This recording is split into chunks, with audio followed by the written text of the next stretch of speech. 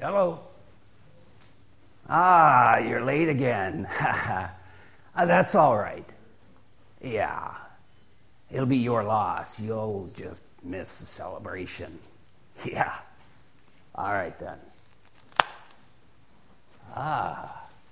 Good morning, my good people. How are you today? You don't look very happy. Perhaps it's too bright in here. Or perhaps you're cold.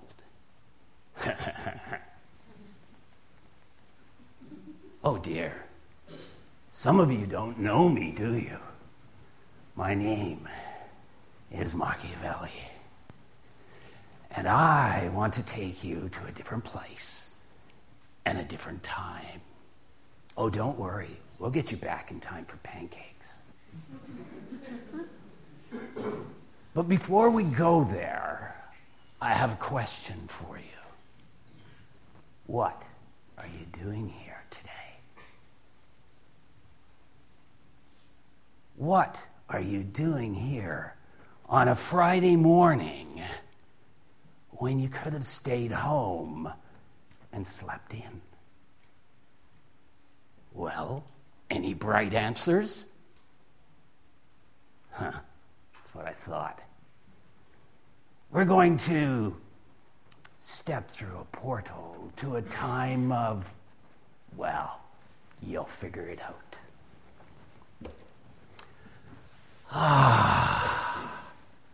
That's better.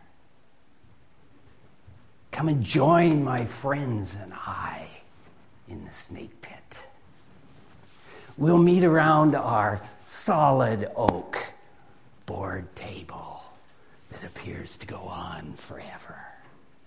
And we'll sit in our high-backed, carved oak, hand-carved oak chairs that are upholstered in crushed velvet, blood red, with the solid gold piping around the edge. Thrones for rulers, perhaps. Now, you may not be able to see the War Council, but know that they're there. Oh, they are there. Let me introduce you. On my far left is Dolmer. Welcome. And on my right is Zoltar. It's been a while. And here's Ziva. Well, Ziva normally sits here. And on my right hand is my friend Glanson. Welcome. Well, shall we begin? It hasn't been that long since we've met together. But I can see that you're all as excited as I am to gather here. Operation Eastern Bunny has been a resounding success. My comrades, we have all played our parts well. And the Father has been thwarted once and for all. Yes, Dolmer. No, we have not missed anything. All our I's are dotted and our T's are crossed. We've left nothing to chance. As a matter of fact, the bunny is in a cage not too far from here. Now, as I was... Well, Ziva, I thought you were going to miss the celebration. Wouldn't be the first time. What's that?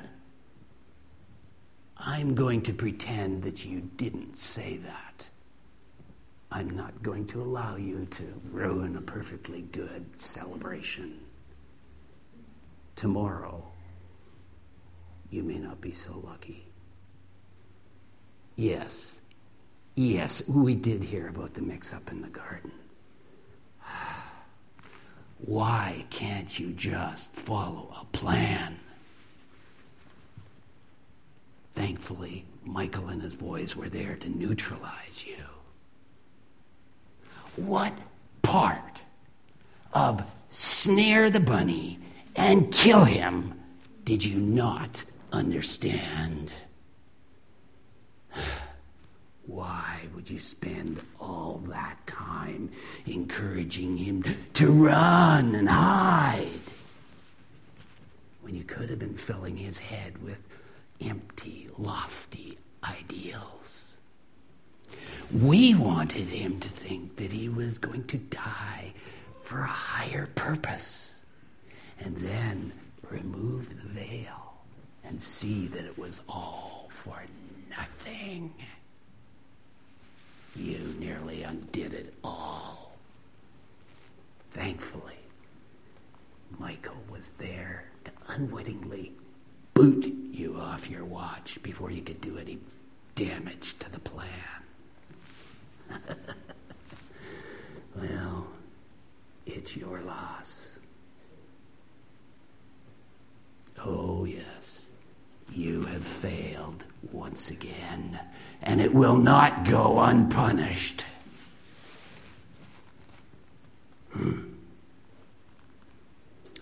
So, Domer, you were in charge of snaring the bunny. Tell us in delicious detail how it happened. You looked at his close circle of friends and selected the weakest link. The one with all the chinks. Yeah. That would not be an easy task since they're all reprobates and losers. Okay, so you selected this Judas. Now, he had sticky fingers and a high opinion of himself. How did you build on that? He was the keeper of the wallet, and he had helped himself to a lot of the funds. That thought of entitlement, it works every time. Now, as I remember, he also got ticked off at the bunny because of some incident with a woman and the waste of some expensive perfume or something. Yeah. Did you have anything to do with that festering wound? Yeah, I thought so. So after you stirred up those thoughts and allowed them to ferment, what happened? It was you that put the thought to sell out the bunny to the church leaders. Yeah. He had no idea that he could have held out for a higher price, did he? Oh, and selling the son for the price of a slave, that was a nice touch. You know, he had no idea. You did such a wonderful job of blinding him as to what was truly happening. At the Last Supper, he was so blinded with self-adulation and greed and the sense of entitlement that he thought he'd gotten away scot-free. So then what happened? He went and got a lynch mob from the church guard, and he met the bunny and his followers at night in the garden. How did he find him in the dark? He recognized his voice and followed it. And how did he identify him to the mob? He greeted him as a dear friend with a kiss. Well done. Did Did you tie up all the loose ends? Yes. He went and hung himself, didn't he? Yes. Soltaire, tell me, you were in charge of weapons and punishment. I understand there were some interesting touches. Yes. So how did you help our bunny out of this world? The flogging. He was a tough one, wasn't he? Many of these inferior beings, they don't even live through that. A whip with thongs, with sharpened lead at the end to tear the flesh. Now, who would come up with a nasty idea like that? There would be hair, blood, and teeth flying in all directions. Oh, yes, the purple robe with the thorn headpiece. Oh, yes, that was his crowning glory. Didn't he look a mess as he dragged his cross through the streets? Yes. And I had my agents in the crowd stirring them up and causing them to punch and kick and spit on him. It was lovely. So what happened at Golgotha? Tell me. Yes. They nailed that little bunny right to the Roman gibbet. Yes.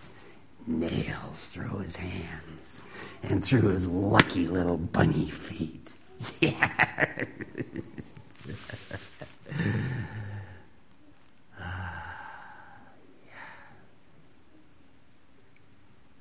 Now I was watching from my command post, and there were some strange things happening. I expected Michael and his boys to show up, and they did. They did, but they didn't do anything. Now I was spoiling for a fight, and I think so were they. But it was like they were waiting for permission. I guess it never came. Anyhow, in the middle of the afternoon, it got dark, real dark. But that wasn't the strangest thing. The strangest thing was the bunny. He started to change. His skin got dark and leathery like ours. And he got real ugly. I mean, so ugly that I looked up and the father turned his back on the bunny. And then suddenly it went pitch black. So dark that even I couldn't see through it. Oh, I don't know what was going on there, but there were not pretty sounds. And after a while, I heard the bunny yell, "I'm finished." My comrades, we have disarmed the Father. And we have subjected the Son to public ridicule by nailing him to the cross. We have won. And now I must excuse myself because there's a little bunny in a cage waiting for me to welcome him.